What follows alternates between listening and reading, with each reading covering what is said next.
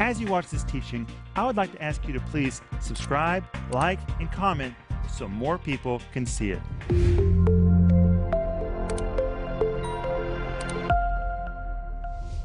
Welcome to Home Group. This is our home group, and I am your home group leader.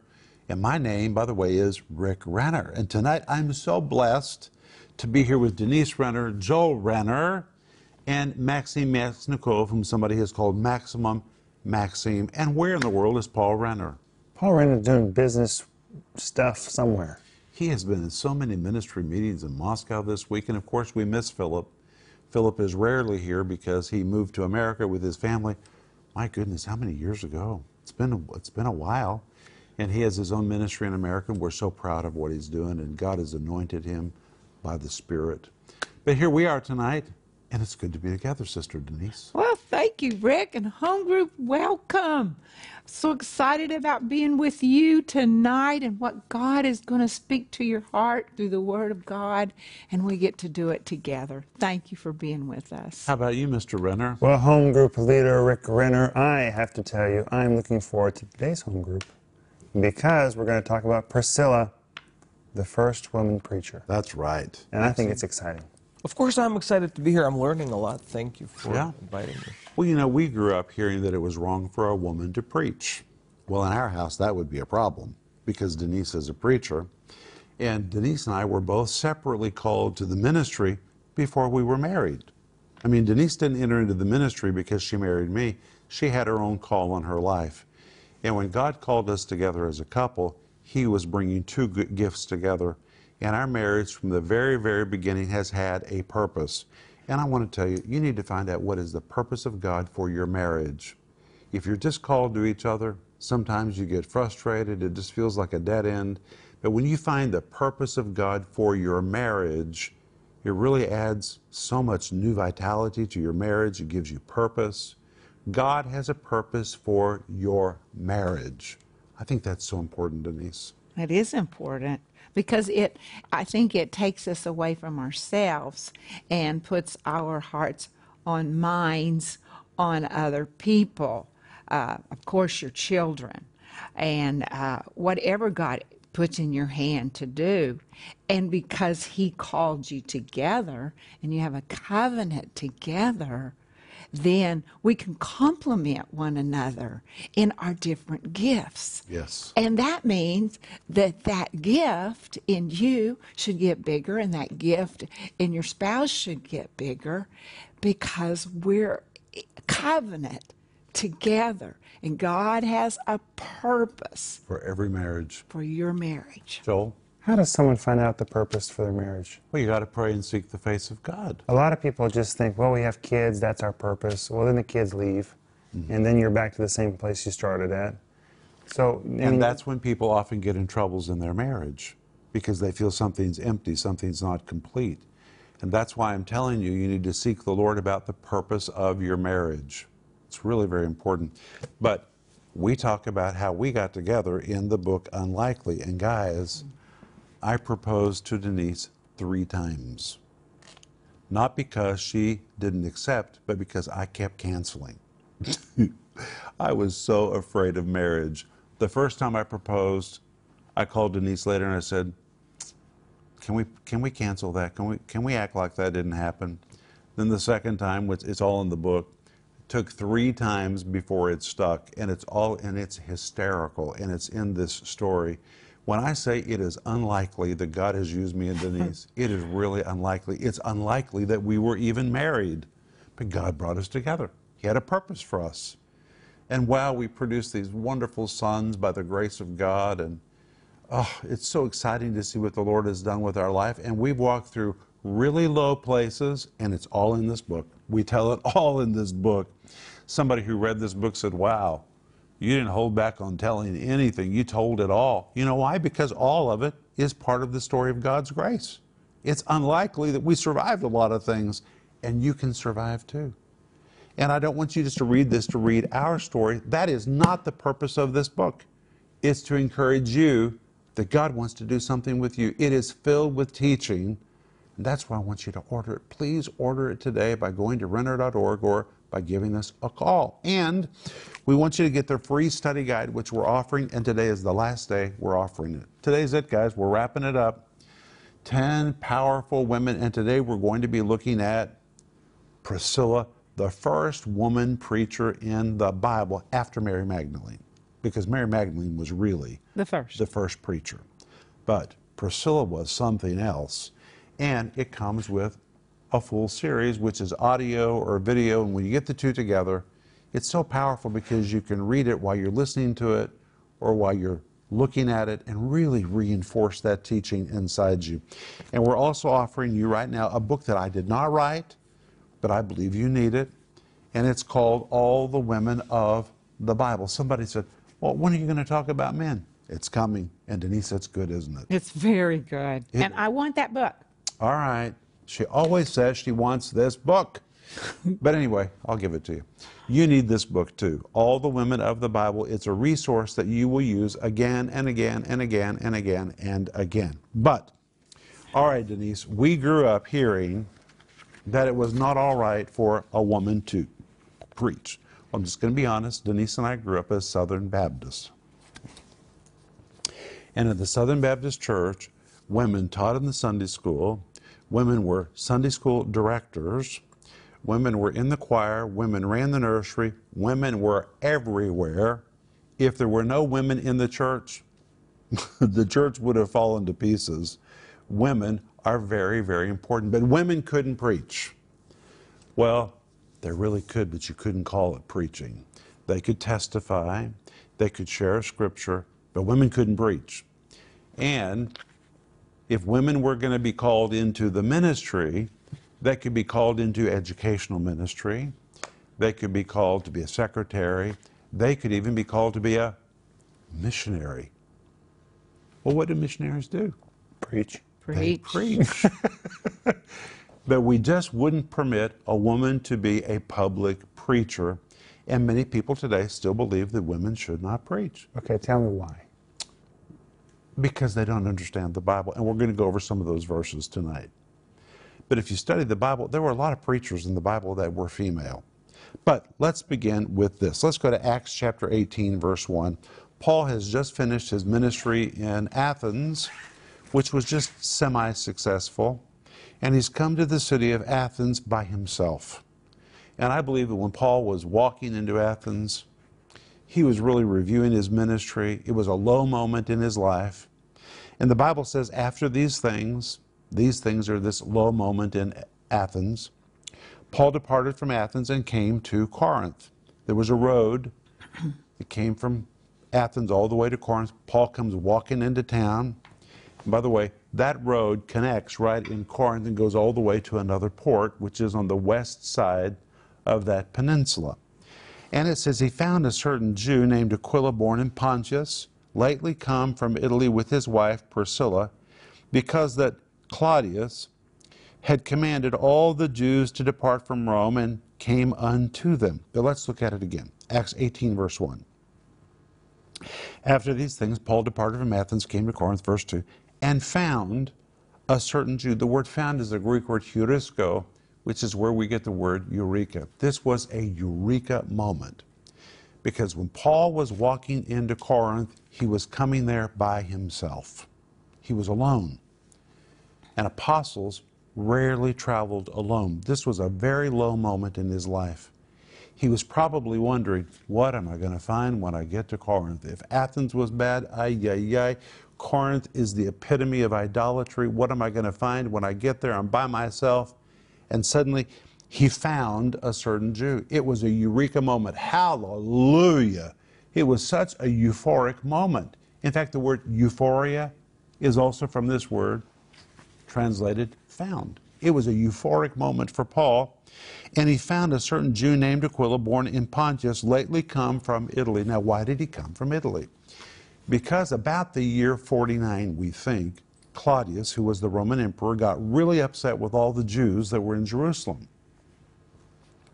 Because in the Jewish communities, there was a big, big commotion, an uproar, fighting among themselves over somebody named Christus. It was Jesus. The Jews that got saved were preaching Christ, And the non-converted Jews were upset, and there was this big debate. And Claudius said, stop it, stop it, stop it. The Christians wouldn't stop preaching. So finally he said, I've had all you Jews just get out of here. And he kicked all of them out in one fell swoop. So now Aquila and Priscilla, who were leaders of the church in Jerusalem, have been evicted from Rome. They've been put on a ship that sails east. It lands at the western port of Greece. They're walking into Corinth, a horrible, horrible city, thinking, oh, what are we going to find when we get there? Corinth is one of the worst places in the world. Paul is walking in a low moment from Athens coming into Corinth, and they literally bump into each other as they enter the city. No accident. God did not devise any of the problems, but Romans 8:28 says God is able to make all things work together for the good of them who know God and those who are the called according to his purpose. And God was bringing together an apostolic team. They didn't even know each other, but God brought them together in this euphoric moment. They found each other. And it says with his wife, Priscilla. And when you read this in Greek, it's kind of like, oh yeah, failed to mention, he had a wife with him, Priscilla.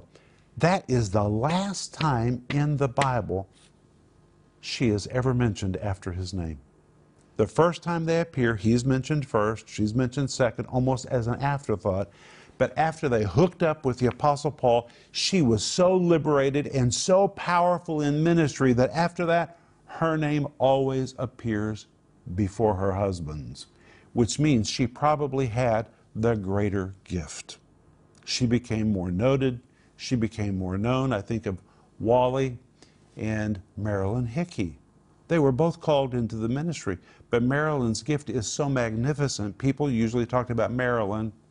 Oh yeah, and she had a husband named Wallace. Who was wonderful. Who was wonderful, one of my best friends. And Marilyn is one of our friends to this day. They were like Aquila and Priscilla. But it goes on and it says, he came with his wife, Priscilla. Well, when you come to Colossians 3, verse 11, we have a revolutionary verse. Paul says, in Christ there's neither Jew nor Greek, circumcision nor uncircumcision, barbarian, Scythian, bond nor free, but Christ is all and in all. In that verse, when I say it is revolutionary, I mean no one had ever written such a statement, ever, ever, ever, ever, ever. This could only happen in one place, in Christ. Because in the first century world, there were all kinds of class distinctions and barriers and race distinctions and language distinctions. Jews and Greeks didn't get along. But in Christ, the difference between Jews and Greeks evaporates. Circumcision and uncircumcision. You might think, well, isn't that just a different way of saying Jewish and Greek? No, not really. Circumcision refers to those Jews that were very religious. Uncircumcision is the Jews that did not abide by the law. And these were in opposition to each other. But in Christ, the very religious and the non-religious Jews, it all disappears. It evaporates. Barbarian and Scythian. What is that? Barbarian was anyone who didn't speak Latin or Greek. They spoke bad language. They were considered to be rude, couth, savage. But even the barbarians believed they were better than Scythians. That's why they're both mentioned here. Scythians were the lowest rung of the ladder among the barbarian world. Everybody wants to believe they're better than somebody else. And barbarians said, well, we may be barbarians, but we are not Scythians. Scythians were the lowest. But in Christ, all the distinctions evaporate between barbarians and Scythians. And then Paul says, neither bond nor free. Well, guess what? Bond nor free describes slaves and those that are free. And in the ancient world, even if you had slaves in your home, and most people did, you were not permitted culturally or socially to interact with slaves publicly in a meeting. You just couldn't be in the same meeting together because the distinctions and the barriers were too great between these two worlds. It was forbidden. But in Christ, guess what? In one meeting, there are Jews, there are Greeks, circumcision, uncircumcision, barbarian, Scythian, the bond, the free. And he says, but Christ is all and in all. This verse is just revolutionary. Wow, still today. But then when you go to Galatians 3:28, he adds something very important. He says there is neither Jew nor Greek, there's neither bond nor free, and neither what? Male nor female. And you got to translate it honestly in context. It means in Christ, the distinctions between male and female, as far as usability by God and being in a public meeting together, the distinctions have evaporated. They have evaporated. Now, that means when God looks at me and God looks at Denise, he doesn't look at me male and Denise female. He looks at us just as children of God. Now in life we have different services because we're just made differently. But in Christ there's no distinction. And God can use anybody. Now, people who say, yeah, but women can't preach and women can't speak publicly, they use certain verses. So let's look at those verses. Well, let's go to 1 Corinthians 14:34, where the Bible says, let your women keep silence in the churches. People read that and they think, Paul was anti-women. Paul was against women. He would not permit women to speak in the church. Well, let's look at it. The word silence means to keep control on one's mouth as opposed to rambunctious speaking. Okay, stop. This is so revolutionary already because women are in a public meeting. You got to think a little deeper. Part of the problem in Russian, we say people are not deep swimmers. Some people are just shallow swimmers with what they read. You got to dive a little deeper. Women in the Roman and Greek world were not permitted in meetings with men. Women were not even permitted to publicly shop. If you saw a woman in a market, she was a prostitute. Women were forbidden to publicly shop.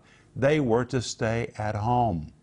When Paul says, let the women keep silence in the churches, wait. We've already come to something magnificent. Women are in a church meeting. Paul was not against women. He threw open the door. Women were attending meetings side by side with men. This could only happen in Christ. And when he says, let them keep silence, do you know why he said that? Because they had never been in a public meeting. They didn't know how to behave in a public meeting. They had never been in public meetings. He threw open the door. He didn't say, tell them to shut up and send them home. He said, let's teach the women how to behave in a public setting with men. And the women were getting all riled up in the meetings. They were wanting to ask their husband questions. They were wanting to have conversations. And Paul was saying, hey, when you're in a public meeting, keep control of your mouth. Then he goes on and he says, and if they will learn anything. The Greek actually says, if, however, they are really longing to seriously learn. He wanted them to learn. He wanted them to be in the meetings. Let them ask their husbands at home. And the word ask really means to interrogate. Not interrogate their husbands during the meetings, but wait until they get at home. He was not forbidding women to speak or to ask or to learn. He was just trying to teach women how to carry on in a public setting. He was setting them free and enabling them to be there. It says, ask their husbands at home, for it is a shame for women to speak in the church. The word speak is the Greek word lelein, which really means to carry on a conversation. If somebody's preaching, it's not time for a woman or a man, these rules apply to men as well, to turn to their neighbor and carry on a conversation and interrupt the meeting. Wait until you get home. It's a shame to behave like that, which is why we shouldn't talk while people are preaching. And sometimes Denise corrects me. But when you come to 1 Timothy chapter 2, verse 11, Paul also says, let the women learn in silence with all subjection. People say, that's right, let those women be quiet. Let them learn in silence. Well, hey, what does the first part of the verse say? Let the women learn. The word learn is the Greek word manthano. It's where you get the word for a disciple. It really is the word for an apprentice. The women can become apprentices just like the men. But Paul, again, was saying they need to learn in silence. This word silence means not rambunctious speaking. There's a place to talk. There's a place to be quiet. He wasn't forbidding them. He was liberating them and teaching them how to carry on in a public setting. Denise, this kind of instruction had never been given to women. Rick, this is amazing because through the Holy Spirit and Apostle Paul, he is elevating women. He is lifting them up because they were put down so much. And he's coming in with the message of Christ and lifting up women. And Jesus did that, Rick. Jesus did that. He did. But another verse that people use is 1 Timothy chapter 2, verse 12, where the Bible says, I do not allow a woman to usurp authority over the man, but to be in silence. And they say, there it is. A woman can't say anything publicly because she's usurping authority over the man. Well, what does usurp authority mean? I'm going to read to you. It depicts a domineering attitude to use one's position to take up arms against another, to act as an autocrat. It pictures one who with his own hand kills others, to use one's position to dominate or to manipulate. So there it is. Hey, we could say the same thing to men. Men are not to use their position to kill others, to be domineering. That's not why God gives us positions. And when I read this, I think about years ago when Denise and I first moved to the former Soviet Union. Denise and I were invited to speak and minister in a traditional underground Pentecostal church. I spoke, but first Denise sang. And Denise was wearing lipstick, and she was wearing earrings. And in Russian, a woman in the back of the church out loud said, "Look at her. Look at her lipstick. Look at that woman wearing earrings." That woman, she might have been sitting in the back of the church. She was dominating the entire service. Manipulative, killing with her words, slaughtering, trying to take control. She was out of order. If a man had done that, it also would have been out of order. It doesn't matter whether you're a male or a female. That's not the way that it should be done. But women in the first century were speaking out loud because they didn't know they couldn't do that. Etiquette. They didn't know etiquette. Well, I can imagine how excited they were. Oh my goodness. To be invited to a meeting. I mean, they couldn't even go shopping. And here they are in a meeting with their husband. I cannot even imagine how excited they were. Then let's go to Romans 16, verse 1, where Paul writes, and he says, I commend unto you Phoebe, our sister. So that establishes Phoebe is a sister. She is a woman, which is a servant of the church, which is at Cenchrea. The word servant, the Greek word diakonon, it is a female deacon. That is a public position in the church. Paul doesn't have a thing against her. In fact, he commends her. He commends her. And when you read it, verse 2, it says to help her in any business where she needs help. This was a very influential woman in the church of Cenchrea, which I've been to. Cenchrea is a very beautiful place. But then you go to Romans 16, verse 3. Greet who? What does it say? Priscilla and Aquila. Whose name is first? Priscilla's. She has emerged. When they hooked up with the Apostle Paul, and by the way, this must have been pretty rough for Aquila because he was raised as a Jew, to see his wife step forward. There had to be a special grace on Aquila because his wife really emerged as the greater gift of the two of them. And Paul calls them my helpers, associates. He calls Aquila and Priscilla his associates. Then you go to Romans 16, verse 4. He says they laid down their lives. Then 16, verse 5. Greet likewise the church that is in their house. They both have pastoral responsibility, including her. Romans 16, verse 7. Salute Andronicus and Junia. That's a man and a woman, my kinsmen, my fellow prisoners who are known among the apostles. Paul had two relatives who were apostles. He was not the only apostle in his family. That's amazing. God calls families. And one of them was a woman. Or how about Romans 16, verse 12? I love this one. Salute Tryphena and Tryphosa who labor in the Lord. The word labor implies they also are involved in ministry. Two women in ministry, Tryphena and Tryphosa. And the reason they were named Tryphena and Tryphosa is because these were sisters and they were twins. Twins were always given names like this. Romans 16, verse 15. Salute Philologus and Julia. There's a woman. Nereus and his sister Olympus, two women here, Julia and Olympus, and all the saints which are with them, with them implies alongside of them. They had pastoral responsibilities for them. These are two women who have some measure of pastoral responsibility. And Priscilla was a masterful, masterful teacher. In fact, Priscilla was such a masterful teacher that there are some theologians who allege she wrote the book of Hebrews, because we don't know who wrote the book of Hebrews. I'm not saying that, but that tells you what kind of a Bible teacher she was, that anybody would even allege that. So when people say, well, women can't teach and women can't preach, I don't want to be insulting, but it's time to dive a little deeper. Let's not do shallow swimming. Let's go a little deeper and look a little deeper into culture, a little deeper into what these verses really mean. These verses were liberating for women, and Priscilla was a powerful, powerful woman who became an apostle with her husband, serving alongside the Apostle Paul for years and years and years and years. And Denise, did you notice in this verse, in Romans 16, they have a church where? In Rome. Which means at the end of the day, they returned. The attack ended and they returned to their ministry in Rome. Sometimes the victory doesn't come immediately, but if you'll hang on, God will turn things around. And this ministry couple went back to Rome, where they resumed their ministry, and we're out of time. And what verse is that?